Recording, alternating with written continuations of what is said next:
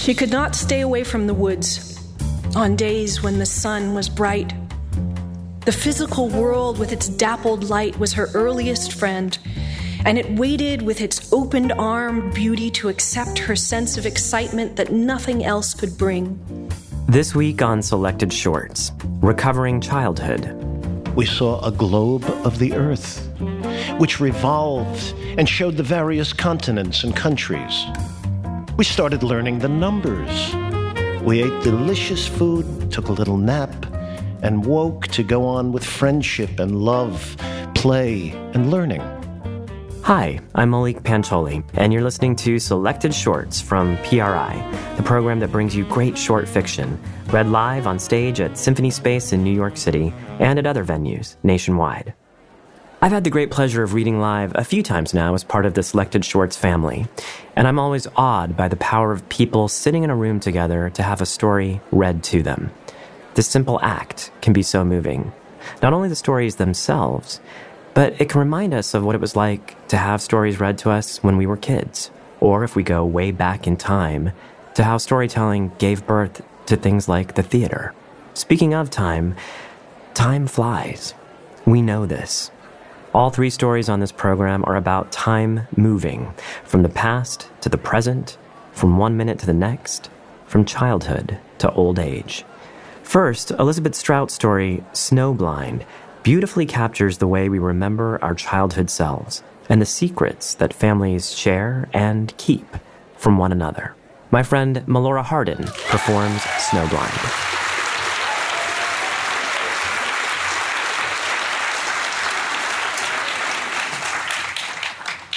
Back then, the road they lived on was a dirt road, and they lived at the end of it, about a mile from Route 4.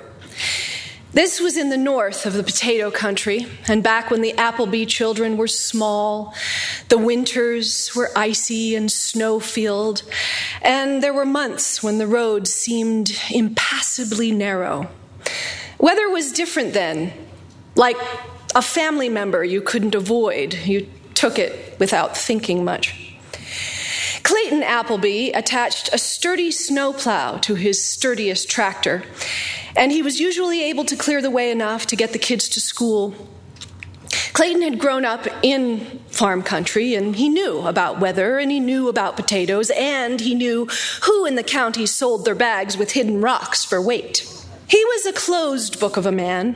He inhabited himself with economy, but his family understood he loathed dishonesty in any form. He did have surprising and sudden moments of liveliness. For example, he could imitate perfectly old Miss Lurvy, who ran the Historical Society's tiny museum. "The first flush toilet in Aroostook County," he would say, heaving back his narrow shoulders as though he had a large bosom, "belonged to a judge who was known to beat his wife quite regularly." Or he might pretend to be a tramp, looking for food, holding out his hand, his blue eyes beseeching, and his children would laugh themselves sick until his wife Sylvia got them calmed down. On winter mornings, he let the car warm up in the driveway, scraping the ice from its windows, exhaust billowing about him until the kids tumbled down the salt-dappled snow of the steps. There were 3 other kids on the road, 2 boys in the Daigle family, and their sister Charlene, who was close to the age of the youngest Appleby child, a strange little girl named Annie. Annie was skinny and lively, and so prone to talkativeness that her mother was not altogether sorry when she spent hours by herself in the woods playing with sticks or making angels in the snow. She was the only Appleby child to inherit the Acadian olive skin tone and dark hair from her mother and grandmother, and the sight of her red hat and dark head coming across the snow fields was as common as seeing a nuthatch at the bird feeder. One morning, when Annie was 5 and going to kindergarten, she told the car full of children, her brother and sister and the Tagle boys, and Charlene, that God spoke to her when she was outside in the woods. Her sister said, "You're so stupid. Why don't you shut up?" Annie bounced on the seat beside her father, and she said, "He does, though." God talks to me. Her sister asked, how did he do that? And Annie answered, he puts thoughts in my head. She looked up at her father then and saw something in his eyes as he turned to look at her that stayed with her always. Something that did not seem like her father. Not yet. Something that seemed not good. You all get out, he said when he pulled up in front of the school. I have to speak to Annie. When the car doors had slammed shut, he said to his daughter, what is it you saw in the woods? She thought about this. I saw the trees and the chickadees. Her father stayed silent a long time, gazing over the top of the steering wheel. Annie had never been scared of her father the way Charlene was scared of hers. And Annie wasn't scared of her mother, who was the cozier parent, but not the most important one. Go on now. Her father nodded at her, and she pushed herself across the seat, her snow pants squeaking, and he leaned and got the door, saying, watch your fingers, before he pulled it shut. That was the year Jamie Appleby did not like his teacher. Makes me sick, Jamie said, throwing his boots in the mudroom. Like his father, Jamie was not a talker, and Sylvia, watching this, had a quick flush come to her face. Is Mr. Potter mean to you? No. Well then, what? I don't know. Jamie was in 4th grade, and Sylvia loved him more than her daughters. He caused an almost unbearable sweetness to spread through her. That he should suffer anything was intolerable. She loved Annie gently because the child was so strange and harmless. The middle child, Cindy, Sylvia loved with a mild generosity. Cindy was the dullest of the 3, and probably the most like her mother. It was also the year Jamie saved up his money and gave his father a tape recorder for his birthday. This turned into a terrible moment because his father, after unwrapping the present with barely any rips to the wrapping paper, the way he always unwrapped things, said, you're the only one who wants a tape recorder, James. It's indecent to give someone a present you want yourself, though it happens all the time. Clayton, Sylvia murmured. It was true that Jamie had wanted a tape recorder, and his pale cheeks burned red. The tape recorder was put away on the top shelf of the coat closet. Annie, talkative as she was, did not mention this to anyone, including her grandmother next door. Her grandmother's house was a small square house, and in the long white months of winter, the house seemed stark and bare naked. The windows like eyes stuck open, looking toward the farm. The old woman was from the St. John Valley and was said to have been beautiful in her day. Annie's mother had once been beautiful too. Photos showed that. Now the old woman was stick-thin, and tiny wrinkles covered her face.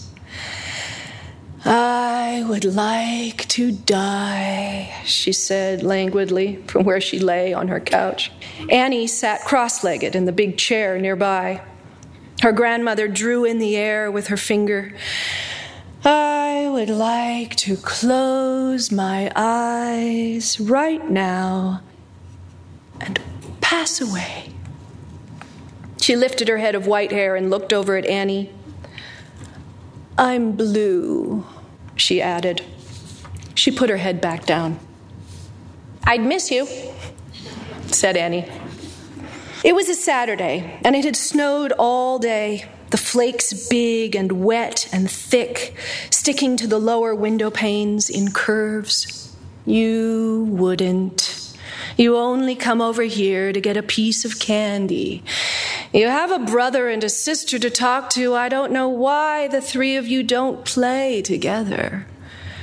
Oh, we're not in the appetite. Annie had once asked her brother to play cards, and he had said he was not in the appetite. She picked at a hole in her sock. Our teacher says that if you look at the fields right after it snows and the sun is shining hard, you can get blind. Annie craned her neck to see out the window. Then don't look, said her grandmother. When Annie was in 5th grade, she began staying at Charlene Daigle's house more. Annie was still lively and talked incessantly, but there had been an incident with the long-forgotten tape recorder, a secret that she shared with Jamie. And ever since the incident, it was as though a skin was compressed around her own family. The farm, her quiet brother, her sulky sister, her smiling mother, who often said, I feel sorry for the Daigles. He's always so grumpy, and he yells at the kids. We're awfully lucky to have a happy family. All of it made Annie picture a sausage, and she had poked a small hole in the casing and was trying to squirm out. Mr. Daigle did not really yell at his kids. In fact, when she and Charlene took a bath, he often came in to wash them with a washcloth. Her own father thought bodies were private and had recently become red-faced and yelled hard because Cindy had not wrapped her sanitary pad adequately with toilet paper before putting it in the garbage. He had made her come and get it and wrap it up more. It caused Annie to tremble inside. The skin of the sausage was shame. Her family was encased in shame. She felt this more than she thought it, the way children do. But she thought when she was old enough for that awful thing to happen to her own body, she would bury the things outside in the woods. So she went to Charlene's house after school, and they made large snow people that Mr. Daigle sprayed with the hose so they would turn icy and glass-like in the morning. When it was too cold to be outside, Annie and Charlene made up stories and acted them out. Her father, stopping by to get her, would stand with Mrs. Daigle and watch them. Mrs. Daigle wore red lipstick. There was something fierce about her. Clayton Appleby got a twinkle in his eye when he talked with her. It was not a look he got when he talked to his wife. And one Saturday afternoon, Annie said quite suddenly, "This is a dumb play we made up. I want to go home." Walking back up the road to their house, she still held her father's hand, as she had always done. Around them, the fields were endless and white, edged by the dark trunks of trees and their spruce boughs weighed down with the snow. "Daddy," she said, blurting it out, "what's the most important thing to you?" "You, of course." He did not break his stride. "My family." His answer was immediate and calm. "And Mama?" "The most important of all." Joy spilled around Annie, and in her memory it stayed that way for years. The walk back up the road to her house, holding the hand of her father, the fields quieting in their brightness, the trees darkening to a navy green, the milky sun behind their house that was the color of the snow. Once inside, she knocked softly on the door of her brother's room. He was in high school, and small hairs were on his upper lip. She closed the door behind her and said, "Nana's just a mean old witch. Nobody likes her. Not one person." Her brother kept looking at the comic book he held open. "I don't know what you're talking about," he said. But when Annie sighed and turned to go, he said, "Of course she's an old hag. And don't worry about her. You always exaggerate everything." He was quoting his mother, who said that Annie exaggerated things. The farm had belonged to Sylvia's father. Clayton came from 3 towns away, and he had been raised in a trailer with a family that had no money, farm, or religion. He had worked on farms, though, and he knew the business. And after he married Sylvia, he took over the farm when his father-in-law died.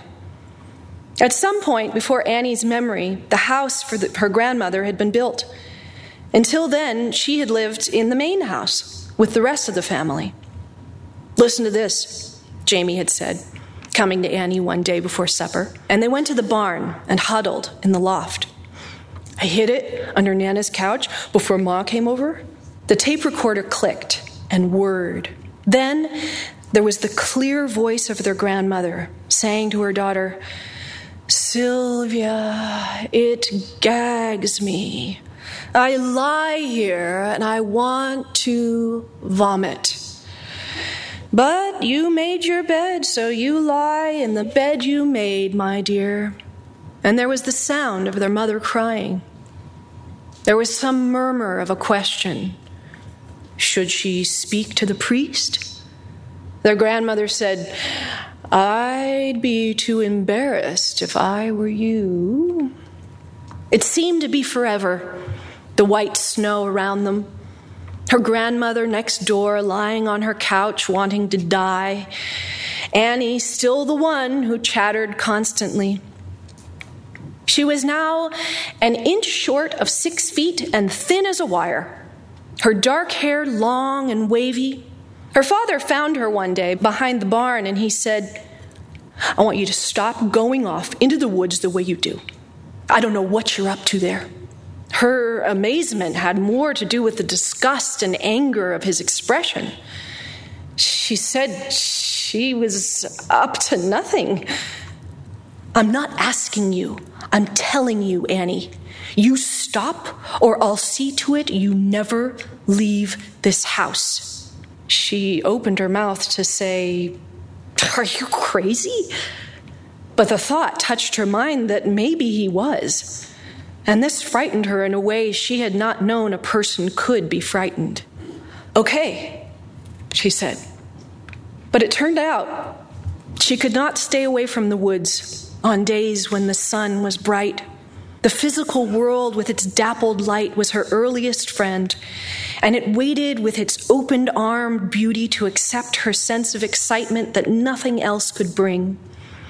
She learned the rhythms of those around her, where they would be and when, and she slipped into the woods closer to town or behind the school, and there she would sing with gentleness and exuberance a song she'd made up years earlier. "I'm so glad that I'm living, just so glad that I'm living." She was waiting, and then she wasn't waiting. Because Mr. Potter saw her in a school play and arranged for her to be in a summer theater, and people in the summer theater took her to Boston. Then she was gone. She was 17 years old, and the fact that her parents did not object, did not even ask her to finish high school, occurred to her only later. At the time, there were various men, many of them fat and soft, with large rings on their fingers, who held her close in darkened theaters and murmured how lovely she was, like a fawn in the woods. And they sent her to different auditions, found her people to stay with in different rooms in different towns. People, she found, who were extraordinarily, unbelievably kind. The same compression of God's presence she knew in the woods expanded into strangers who loved her. And she went from stage to stage around the country. And when she came back to visit the house at the end of the road, she was really surprised by how small it was, how low the ceilings. The gifts she bore, sweaters and jewelry and wallets and watches, knockoffs bought from city sidewalk vendors, seemed to embarrass her family. Her very presence seemed to embarrass them. "You're so thespian," her father murmured in a voice coated with distaste. "No, I'm not," she said, because she thought he had said lesbian. His face had gotten heavier, though he was still lean. He slid a watch across the table to her. "Find someone else who can use this. When have you ever seen me wear a watch?" But her grandmother, who looked just the same, sat up and said, "You've become beautiful, Annie. How did that happen? Tell me everything." And so Annie sat in the big chair and told her about dressing rooms and small apartments in different towns, and how everyone took care of each other, and how she never forgot her lines. Her grandmother said, "Don't come back. Don't get married. Don't have children. All those things will bring you heartache." For a long time, Annie did not come back. She sometimes missed her mother, as though she felt across the miles a wave of sadness lapping up to her from Sylvia.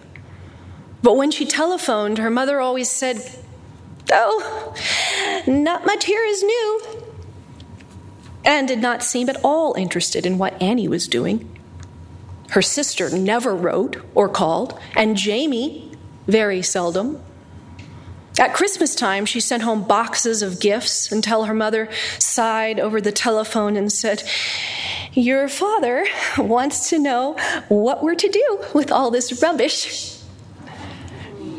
This hurt her feelings, but not lastingly, because those she lived with and knew from the theater were so warm and kind and outraged on her behalf.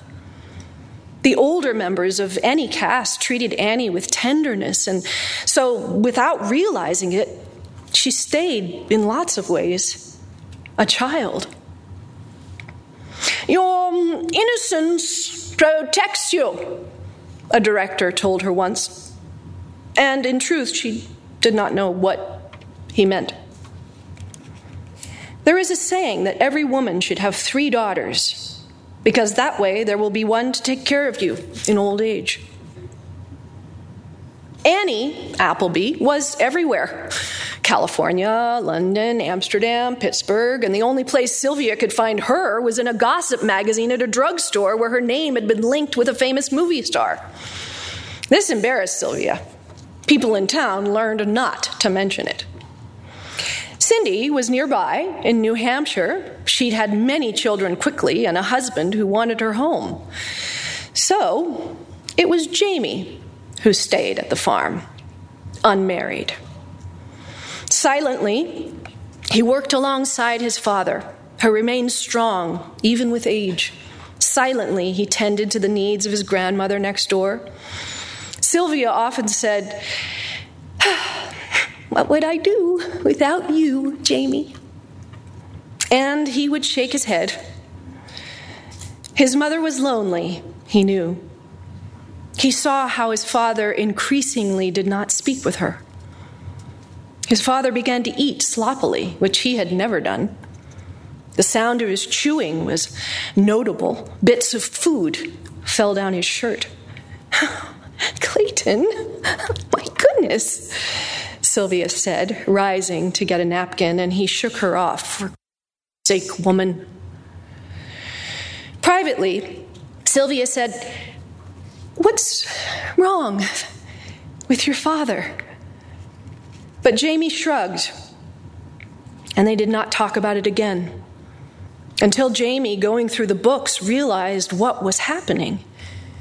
Terribly, it all made sense.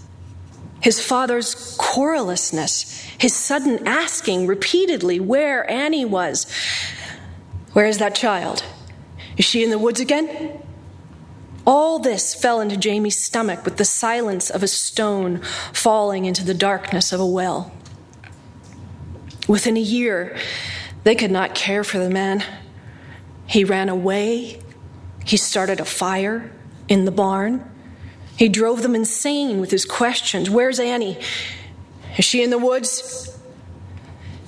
And so they found him a home, and Clayton was furious to be there. Sylvia stopped visiting because he was so angry when she came, one time calling her a cow. The sisters were informed, and Cindy came home for a few days, but Annie could not. She said she could be there by spring.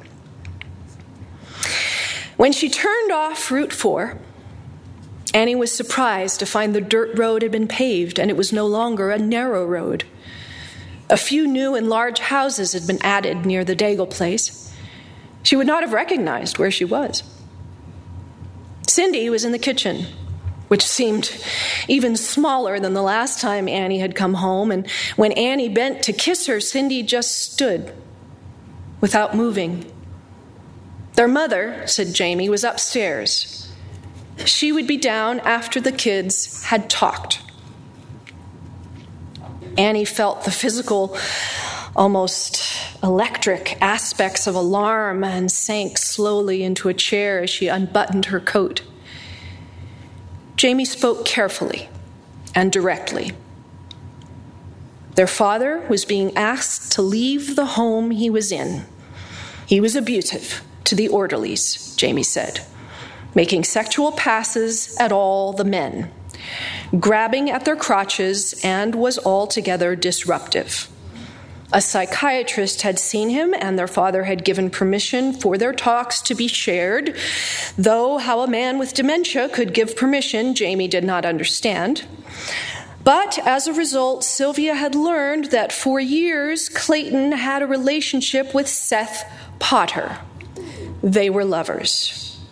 Sylvia said she had often suspected this, and Clayton was, demented as he might be, referring to himself as a raging homosexual, and he was very graphic in things he said. They would most likely have to put him in a far less pleasant place. And there was no money, unless they sold the farm, and no one was buying potato farms these days. "All right," Annie finally said. Her siblings had been silent for many minutes, and their faces seemed so young and sad, although they were middle-aged faces with middle-aged lines. "All right, we'll deal with this." She nodded at them reassuringly. Later, she went next door to see her grandmother, who seemed surprisingly unchanged. She lay on the couch and watched her granddaughter go about turning on lights. "You came home to deal with your father. Your mother has had a hell of a time." "Yes," Annie said, and sat in the big chair nearby. "If you want my opinion, your father went mad because of his behavior, being a pervert. I always knew he was a homo, and that can drive you insane. And now he's insane. That's my opinion, if you want it." "Yeah, I don't," said Annie, gently. "Then tell me something exciting. Where have you been that's exciting?" Annie looked at her. The old woman's face was expectant as a child's, and Annie felt an unbidden and almost unbearable gash of compassion for this woman who had lived in this house for years. She said, "I went to the ambassador's home in London. They had the whole production there for dinner. That was exciting." "Oh, tell me everything, Annie." "Let me sit a minute." And so they were silent. Her grandmother laying back down like a young person trying to be patient. And Annie, who up until this very day had always felt like a child, which is why she could not marry. She could not be a wife, now felt ancient. She thought how, for years on stage, she had used the image of walking up the dirt road holding her father's hand, the snow-covered fields spread around them, the woods in the distance, joy spilling through her. How she had used this scene to have tears immediately come to her eyes for the happiness of it and the loss of it. And now she wondered if it had ever happened, if the road had ever been narrow and dirt, if her father had ever held her hand and said his family was the most important thing to him. That's right, she had said earlier to her sister, who cried out that were it true, they would have known. What Annie did not say was that there are many ways of not knowing things. Her own experience over the years now spread like a piece of knitting in her lap with shadows all through it. In her 30s now, Annie had loved men. Her heart had often been broken.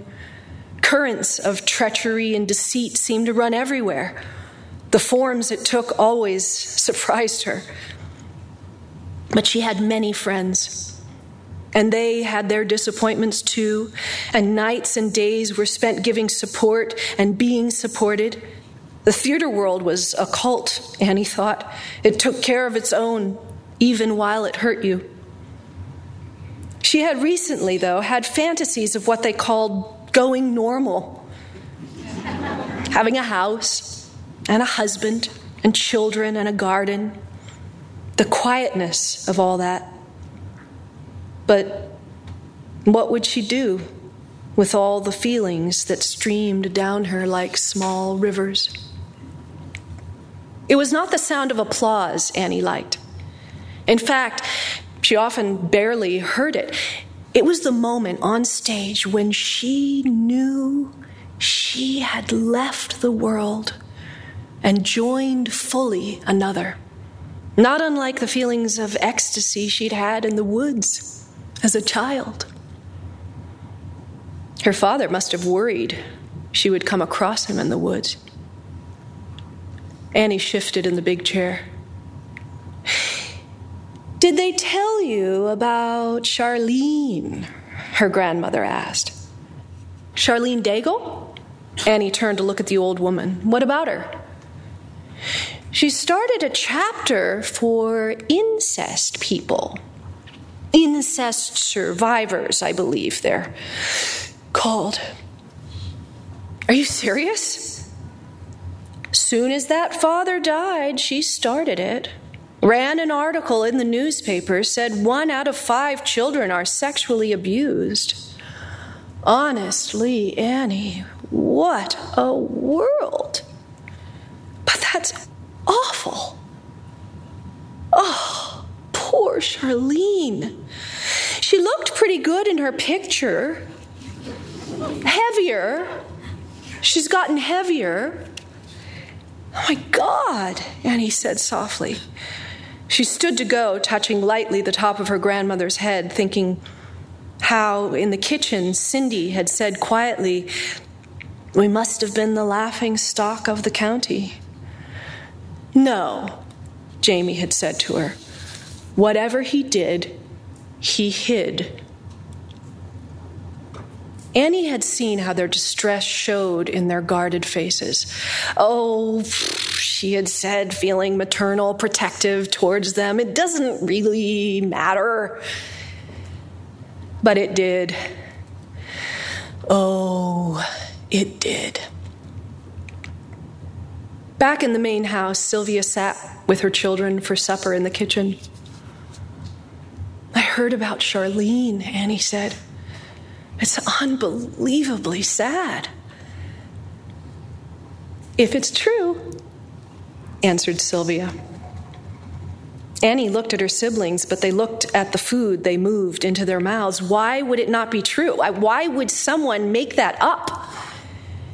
Jamie shrugged, and Annie saw, or felt she saw, that Charlene's burdens were nothing to them.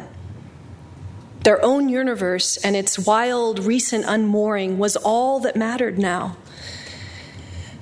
Sylvia went upstairs to bed, and the 3 sat talking by the wood stove. Jamie especially could not stop talking.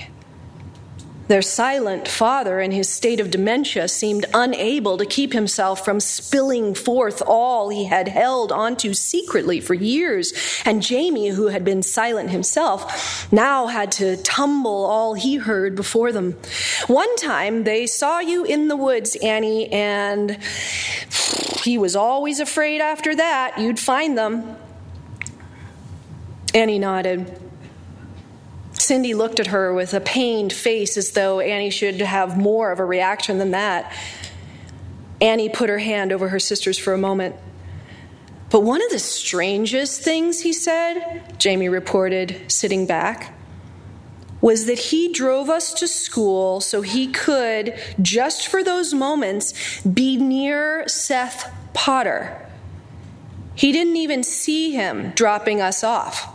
But he liked knowing he was close to him each morning, that Seth was only a few feet away, inside the school. Oh, God, it makes me sick, Cindy said. Jamie squinted at the wood stove. It puzzles me, is all. The vulnerability of their faces Annie could almost not bear. She looked around the small kitchen, the wallpaper that had water stains streaking down it, the rocking chair their father had always sat in, the cushion now with a rip large enough to show the stuffing, the tea kettle on the stove that had been the same one for years, the curtain across the top of the window with a fine spray of cobwebs between it and the pane. Annie looked back at her siblings. They may not have felt the daily dread that poor Charlene had lived with, but the truth was always there. They had grown up on shame. It was the nutrient of their soil. Yet oddly, it was her father she felt she understood the best. And for a moment, Annie wondered at this, that her brother and sister, good, responsible, decent, fair-minded, had never known the passion that caused a person to risk everything they had, everything they held dear, heedlessly put in danger, simply to be near the white dazzle of the sun that somehow, for those moments, seemed to leave the earth behind.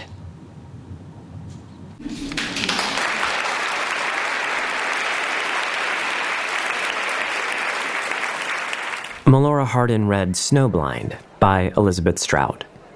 I'm Malik Pancholi. The main character in Strout's story becomes an actor because it's where you get to leave one world and join another. A good story transports us in the same way. When we return, 2 fast tales. You're listening to Selected Shorts, recorded live in performance at Symphony Space in New York City and at other venues nationwide, from PRI, Public Radio International.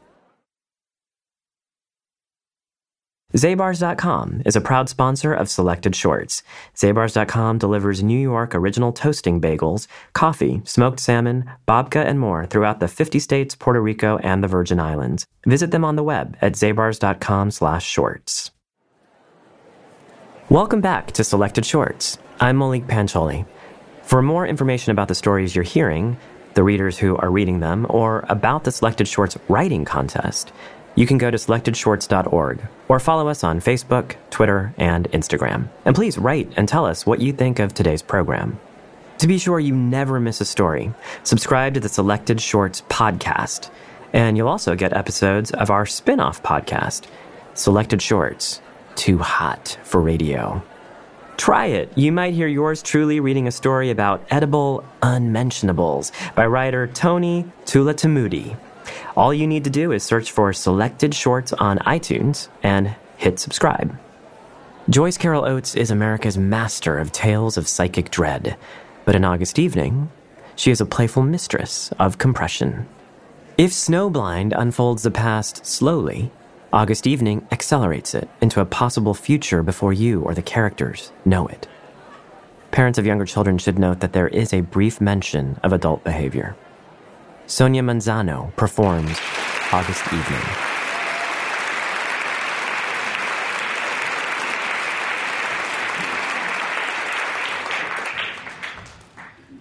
He drives a new model metallic blue Cougar with all the accessories, including air conditioning and a tape deck and beige kidskin interior, plus some special things of his own. For instance, a compass affixed to his dashboard, a special blind spot mirror, extra strips of chrome around the windows and license plates, a glitter-flecked steering wheel spin, and in cold weather, a steering wheel covering made of snakeskin.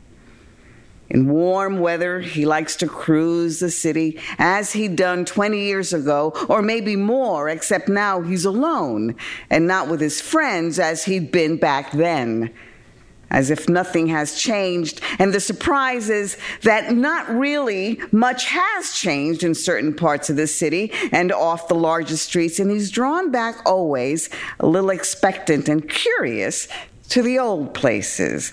For instance, St. Mary's Church, where they'd all gone, and the grammar school next door, and the half-dozen houses his parents had rented while he and his brothers were growing up, though he couldn't name their chronological sequence any longer, and one or two of them have been remodeled. Glitzy fake brick siding and a big picture window, so it's difficult to recognize the houses except by the way of the neighboring houses, which are beginning to be unrecognizable too.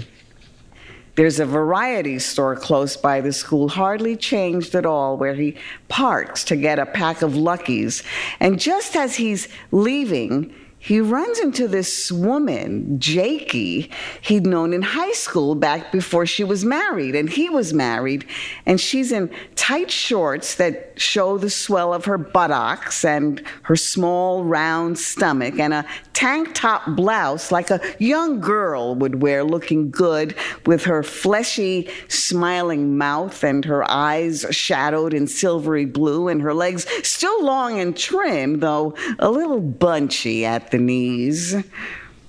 At first, it almost seems Jakey doesn't recognize him, but then, of course, she does, and they get to talking and laughing, and it's clear she likes him, looking at her like that, asking him questions about his job and where he's living now since the divorce and what's his ex-wife doing, and then they get to talking about old friends and high school classmates, guys he hung around with. Some of them they haven't seen or heard of in years, so you'd wonder, are they still alive? But better not to ask.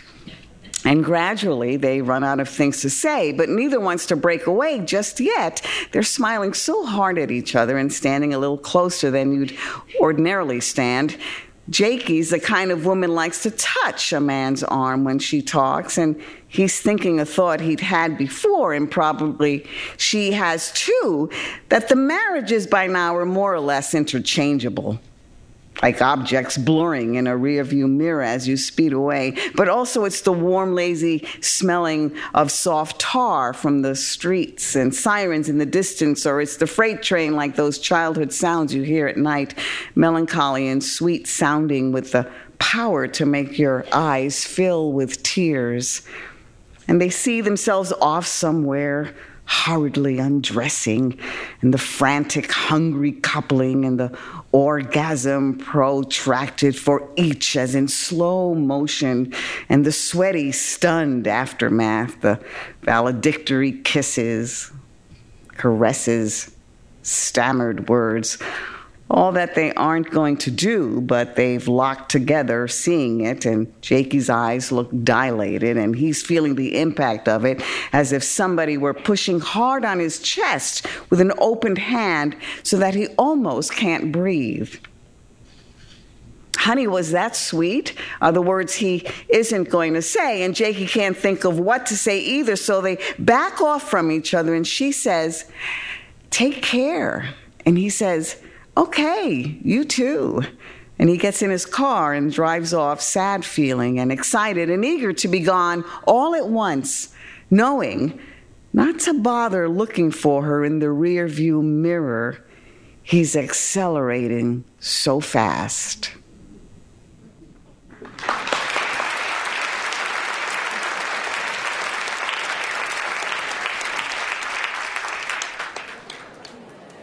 Sonia Manzano read August Evening by Joyce Carol Oates at a program of flash fiction, at which I also got the chance to perform. Flash fiction is a super exciting night because we get to read truly short stories from as short as just a paragraph to maybe 6 or 7 pages. We give voice to emerging writers and celebrate up-and-coming talent. I'm Malik Pancholi.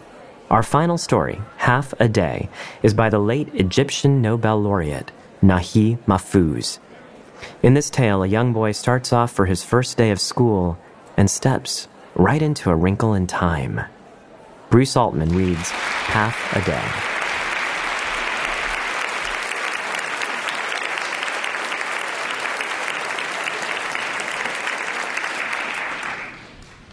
I proceeded alongside my father, clutching his right hand, running to keep up with the long strides he was taking. All my clothes were new. The black shoes, the green school uniform, and the red tarbouche. My delight in my new clothes, however, was not altogether unmarred, for this was no feast day, but the day on which I was to be cast into school for the first time. My mother stood at the window watching our progress, and I would turn toward her from time to time as though appealing for help. We walked along a street lined with gardens. On both sides were extensive fields planted with crops, prickly pears, henna trees, and a few date palms. "Why school?" I challenged my father openly. "I shall never do anything to annoy you." "I'm not punishing you," he said, laughing. "School's not a punishment. It's the factory that makes useful men out of boys. Don't you want to be like your father and brothers?" I was not convinced. I did not believe that there was really any good to be had in tearing me away from the intimacy of my home and throwing me into this building that stood at the end of the road like some huge, high-walled fortress, exceedingly stern and grim. When we arrived at the gate, we could see the courtyard vast and crammed full of boys and girls. "Go in by yourself," said my father, "and join them. Put a smile on your face and be a good example to others." I hesitated and clung to his hand, but he gently pushed me from him. "Be a man," he said. "Today you truly begin life. You will find me waiting for you when it's time to leave." I took a few steps, then stopped and looked, but saw nothing. Then the faces of boys and girls came into view. I did not know a single one of them, and none of them knew me. I felt I was a stranger who had lost his way. But glances of curiosity were directed toward me, and one boy approached and asked, "Who brought you?" "My father," I whispered. "My father's dead," he said quite simply. I did not know what to say. The gate was closed, letting out a pitiable screech. Some of the children burst into tears. The bell rang. A lady came along, followed by a group of men. The men began sorting us into ranks. We were formed into an intricate pattern in the great courtyard surrounded on 3 sides by high buildings of several floors. From each floor, we were overlooked by a long balcony roofed in wood. "This is your new home," said the woman. "Here, too, there are mothers and fathers. Here there is everything that is enjoyable and beneficial to knowledge and religion. Dry your tears and face life joyfully." We submitted to the facts, and this submission brought a sort of contentment. Living beings were drawn to other living beings. And from the first moments, my heart made friends with such boys as were to be my friends, and fell in love with such girls as I was to be in love with. so that it seemed my misgivings had no basis. I had never imagined school would have this rich variety. We played all sorts of different games, swings, the vaulting horse, ball games. In the music room, we chanted our first songs. We also had our first introduction to language. We saw a globe of the earth, which revolved and showed the various continents and countries. We started learning the numbers. The story of the creator of the universe was read to us, and we were told of his present world and of his hereafter. And we heard examples of what he said. We ate delicious food, took a little nap, and woke to go on with friendship and love, play, and learning. As our path revealed itself to us, however, we did not find it as totally sweet and unclouded as we had presumed. Dust-laden winds and unexpected accidents came about suddenly, so we had to be watchful, at the ready, very patient. It was not all a matter of playing and fooling around. Rivalries could bring about pain and hatred or give rise to fighting. And while the lady would sometimes smile, she would often scowl or scold. Even more frequently, she would resort to physical punishment. In addition, the time for changing one's mind was over and gone, and there was no question of ever returning to the paradise of home. Nothing lay ahead of us but exertion, struggle, and perseverance. Those who were able took advantage of the opportunities for success and happiness that presented themselves amid the worries. The bell rang, announcing the passing of the day and the end of work. The throngs of children rushed toward the gate, which was opened again. I bade farewell to friends and sweethearts and passed through the gate. I peered around, but found no trace of my father, who had promised to be there. I stepped aside to wait. When I had waited for a long time without avail, I decided to return home on my own. After I had taken a few steps, a middle-aged man passed by, and I realized at once that I knew him. He came toward me, smiling, and shook me by the hand, saying, "It's a long time since we last met. How are you?" With a nod of my head, I agreed with him and in turn asked, "And you? How are you?" "As you can see, not all that good.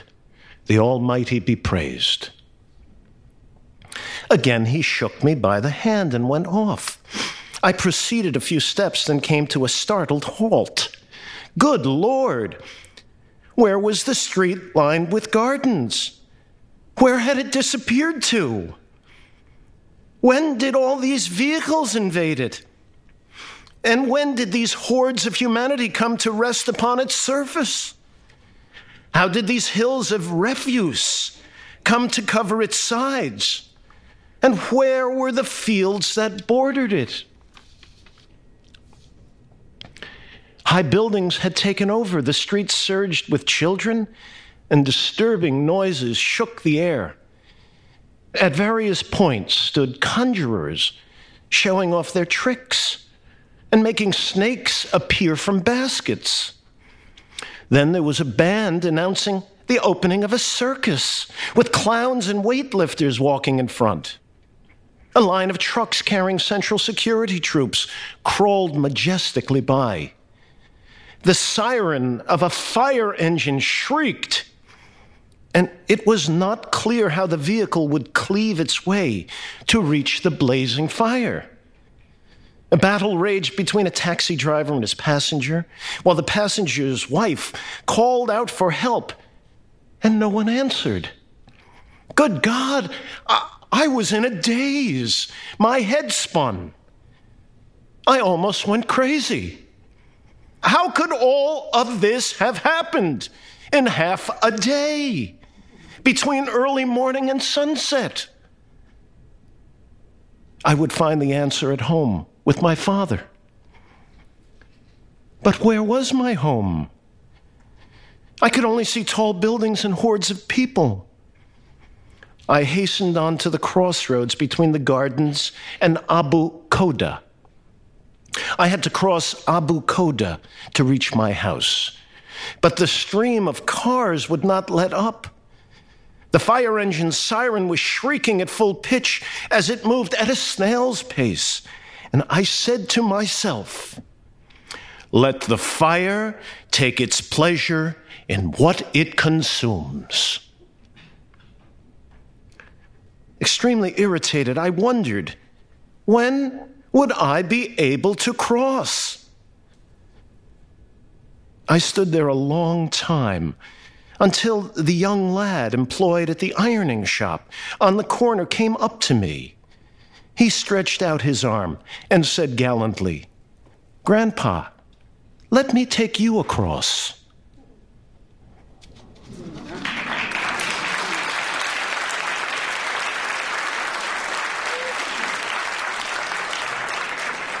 Bruce Altman performed Half a Day by Nahi Mahfouz. I'm Malik Pancholi. Thanks for joining me for Selected Shorts.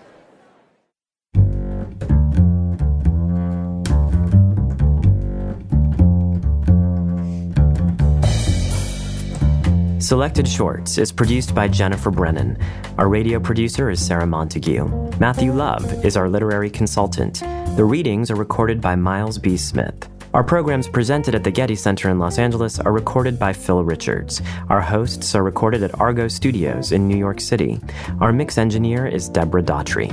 Our theme music is David Peterson's That's the Deal, performed by the Deerdorf Peterson Group. Support for Selected Shorts is provided by the Dungannon Foundation, sponsor of the Ray Award for the Short Story, the Seedlings Foundation, the Henry Nias Foundation, and the Axe Houghton Foundation. Additional support is provided by Houghton Mifflin Harcourt, publishers of the Best American Short Stories, edited in 2017 by Meg Wolitzer. Selected Shorts is also supported in part by an award from the National Endowment for the Arts. The program is also made possible by the New York State Council on the Arts with the support of Governor Andrew Cuomo and the New York State Legislature. Zabars.com is a proud sponsor of Selected Shorts. Zabars.com delivers New York original toasting bagels, coffee, smoked salmon, babka, and more throughout the 50 states, Puerto Rico, and the Virgin Islands. Visit them on the web at zabars.com/shorts. Additional support for this program comes from this station and Public Radio International stations nationwide. Selected Shorts is produced by Symphony Space and is distributed by PRI, Public Radio International.